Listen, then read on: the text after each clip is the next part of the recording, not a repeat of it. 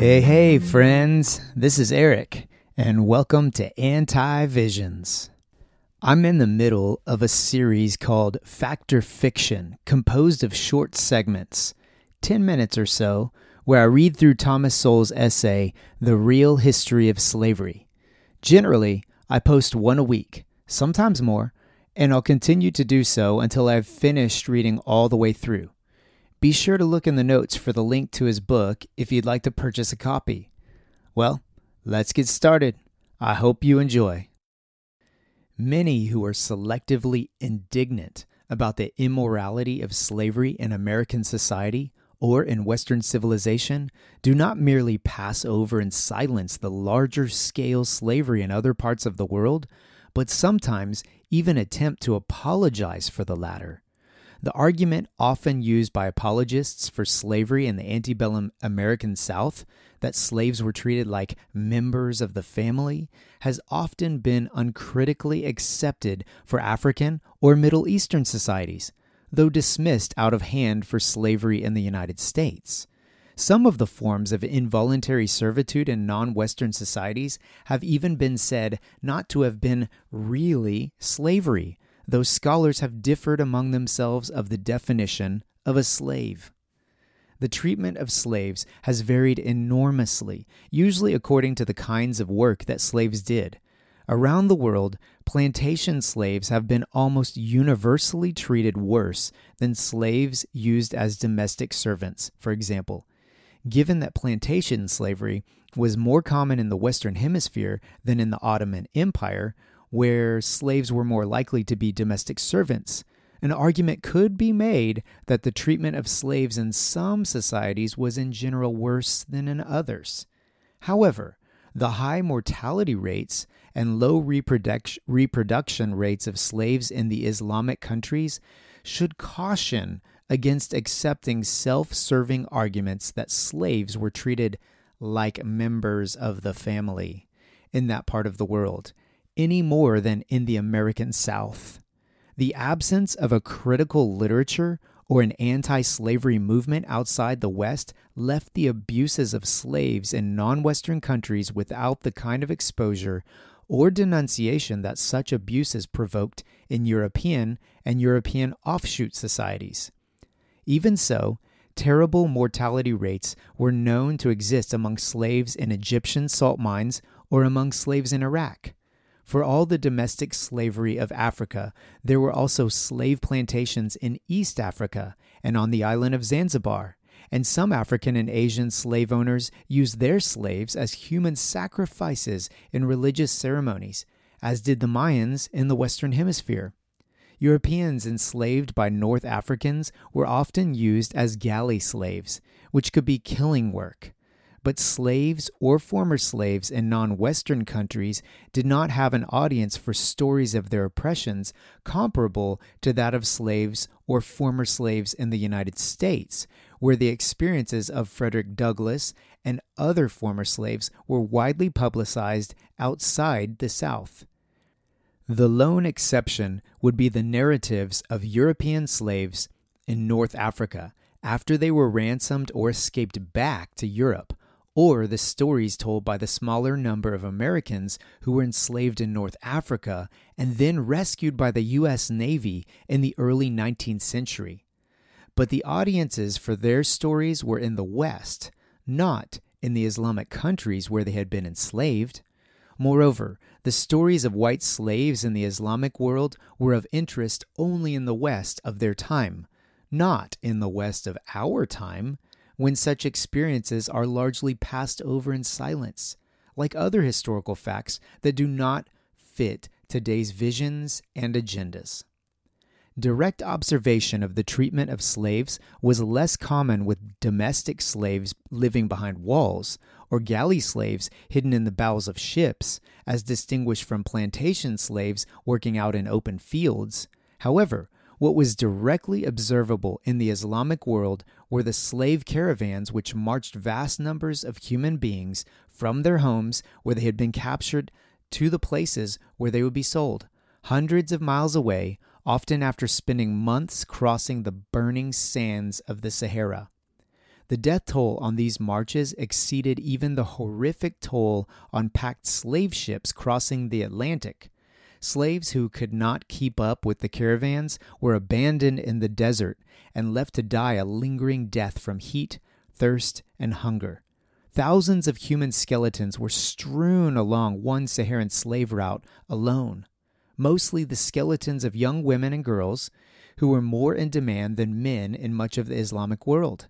These skeletons tended to cluster in the vicinity of wells, suggesting their last desperate efforts to reach water. A letter from an Ottoman official in 1849 referred to 1,600 black slaves dying of thirst on their way to Libya. It has been estimated that for every slave to reach Cairo alive, several died on the way. Whether or not the survivors were later treated better or worse than slaves in the Western Hemisphere after reaching their final destinations is by no means the whole story. While much of the history of the treatment of slaves has been presented as a history of the treatment of African slaves, the treatment of European slaves in North Africa and elsewhere was by no means benign. For example, this was the scene in 18th century Algiers as newly captured European slaves were paraded through town. Quote, "Since the arrival of new slaves was a sign of prosperity and an occasion of civic pride for all the townsfolk, the resident Turks, Moors, Jews, and renegades all turned out to cheer and taunt the newcomers. Local children especially followed the slaves as they shuffled along, loudly humiliating them and sometimes threw refuse at them." Close quote. The newly captured men's heads and beards were roughly shaved bare as part of the demoralization process to break their spirit, and slaves of either sex could be stripped naked for sale at auction. Most of the female slaves were used for domestic work, but the men tended to be used for work requiring strength, including the brutal and degrading work of galley slaves. Open quote. When the ship was idle, slaves who needed to relieve themselves could make their way to the opening at the hull side of their bench, known as the borda, dragging their part of the chain and presumably climbing over their sleeping companions. "The only liberty that is given us in the galley," recalled Lewis Merritt, "is to go to this place when we have occasion." This, however, many slaves were apparently too exhausted or dispirited to do, and often ended up simply fouling themselves where they sat. The resulting stench, as many observers agreed, was beyond belief. But besides the fumes in which they labored, the shackled Gaoti were also tormented by rats, fleas, bedbugs, and other parasites. In the middle of the 16th century, galleys propelled by the rowing of slaves were common in the Mediterranean among both Europeans and their Islamic neighbors and enemies. In their epic naval battle of Lepanto in 1571, an estimated 80,000 rowers propelled the galleys of the warring powers, and these rowers were mostly slaves. The need for galley slaves later declined as Europeans first began to rely on sails for power, so that by the late 1600s, a 17th century British parliamentary report said, quote, "The fishermen are afraid to put to sea, and we are forced to keep continually watch on all our coasts." Unquote. Nevertheless, Algerians were estimated to have captured more than 350 British ships between 1672 and 1682, which would mean that they enslaved a few hundred Britons annually. Earlier, in 1627, these pirates ranged even farther afield and raided Iceland, carrying off nearly 400 people into bondage. As late as the early 19th century, Barbary pirates captured American ships on the high seas and enslaved their crews. The phrase, "to the shores of Tripoli," is in the U.S. Marine Corps hymn because Marines were part of a naval expedition sent to rescue hundreds of Americans from bondage in North Africa and serve as a warning against further pirate attacks on American ships. Not all the captured Europeans became slaves. Some were ransomed, as were Americans, After a successful raid on a European coast, the pirates sometimes sailed out of sight and then returned a day or two later under a white flag to offer to sell some of their captives back to their families. Quote, "This was especially effective when the captives were children or youths who might be brought before their parents in the custody of a fearsome and leering Moor to leave, no doubt, what awaited them in slavery, perhaps even before they arrived in Barbary." Unquote. The story of how human beings treated other human beings when they have unbridled power over them is seldom a pretty story or even a decent story, regardless of the color of the people involved.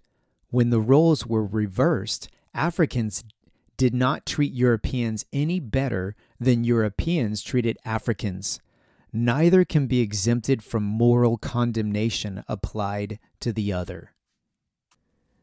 Okay, friends, I'm going to have to wrap up story time right now, and I will pick back up and read another 10 minutes of The Real History of Slavery by Thomas Sowell. Check out the link in the notes and go on ahead and purchase his book. It's an amazing book. It's full of incredible essays. Okay, you guys, have a good one.